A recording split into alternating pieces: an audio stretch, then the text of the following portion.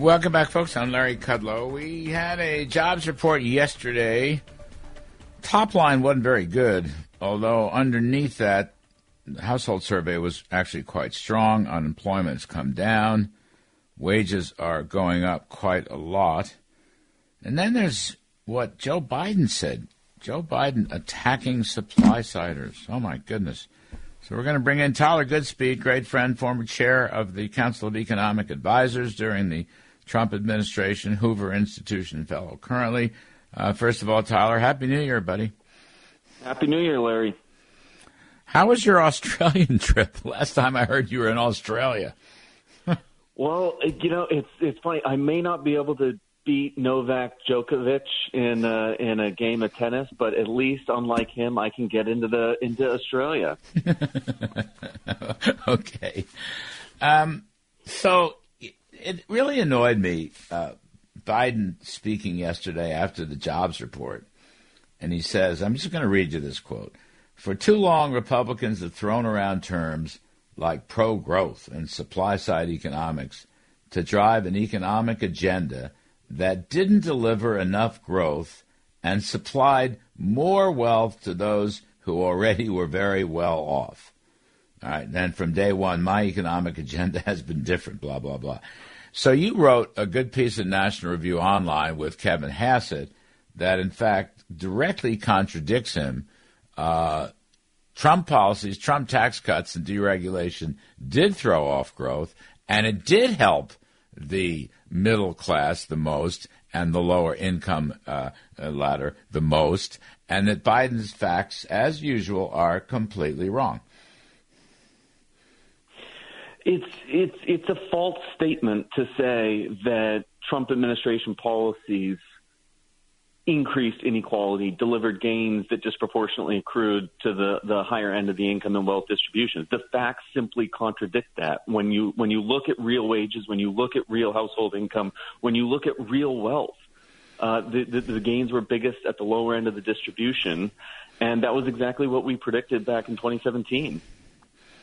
Right. Why does he persist in this? I mean, it's really obnoxious. It's just really obnoxious for him to ignore, disqualify, honest-to-God factoids, right? And the other point you guys made, look, we all made this, the minority groups were huge beneficiaries of these policies. You had 50-year lows in unemployment for blacks and Hispanics and Asians and so forth, and women. And I think, Tyler, it's fair to say in the past other tax cuts have generated the kind of prosperity that Biden can only dream about. I mean, really, the Reagan tax cuts. By the way, Joe Biden voted for the Reagan tax cuts in 81 and 86. How about that? But it is it's just kind of annoying to me that they continue these flamboyant political misstatements of facts, Tyler. Right, because no matter they throw around these words like trickle down, and they throw around these words like tax cuts for the rich or tax cuts for big corporations. The reality is these were tax cuts. Just don't take my word for it. Look at the JCT scoring of the distributional effects of the tax cuts in 2019, 2020, 2021. Look at the Tax Foundation's analysis of the distributional impact of these tax cuts, and then look at the data. I mean, after the 2017 tax cuts, for the bottom 50% of the wealth distribution, we saw real wealth gains of 28% compared to 9% for the top 1%. I'm all for I want the top 1% to have some gains as well, but in terms of the relative gains, it was just no contest. I mean, my response to this, to Biden's statement yesterday was, you have an economic agenda that's different. It's called inflation. I mean, he inherited a non-inflationary economy. Now look at it. We're in deep trouble. That's right. I mean, so all the numbers that I just put out there, those are real gains, inflation adjusted. And you can look at wages. After the 2017 tax law, real wages for the bottom 10% up 8%. compared to up 5% for the top 10%. Real household income gains for the bottom 10%, up 7%. For the top 10%, up 6%. I mean, those are real inflation-adjusted gains, and you contrast that to 2021 when real wages actually declined on average. He'll never admit it, but those are the facts. Tyler, what did you make of yesterday's jobs report? So, like you, I viewed the top line number certainly as disappointing. Under the hood, I think there was a lot more evidence of a tight labor market. The household surveys showing pretty big gains. I think some of that could just be a bit of catch up because the household survey was actually lagging the business survey through much of 2021. But when you look at nominal wages, when you look at vacancy rates, when you look at quit rates, when you look at the household survey, it has all the signs of a very tight labor market. But what's disappointing for me is that it's a very tight labor market while we're still 3.6 million jobs short of February 2020 and at least 6 million jobs short of where we would be had we continued a pre-pandemic trend. And I think that's because the current administration's policies just aren't incentivizing folks to come back into the labor force. Yeah, it's got to be true. I mean, one thing that's so troubling, let's talk about the quit rate for a moment.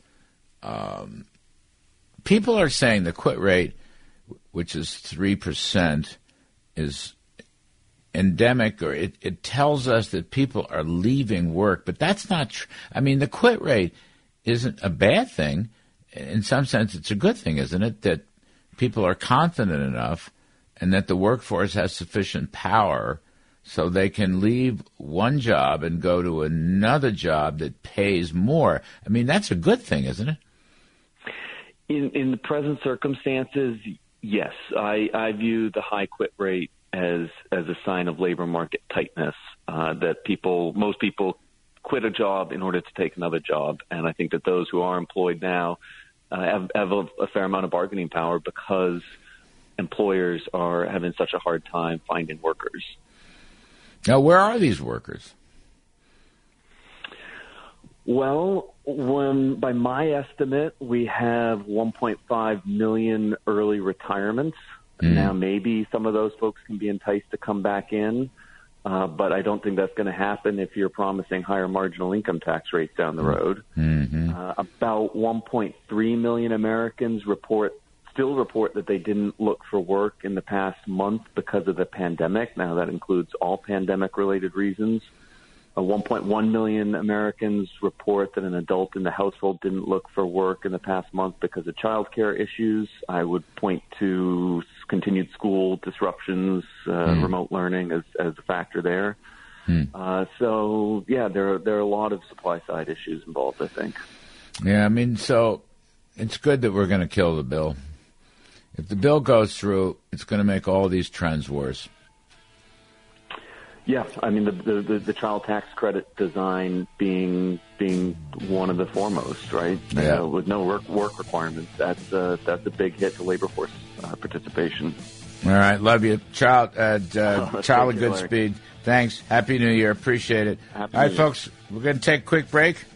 Other side of the break, we're going to look at the stock market. How about that? Are we worried about the stock market?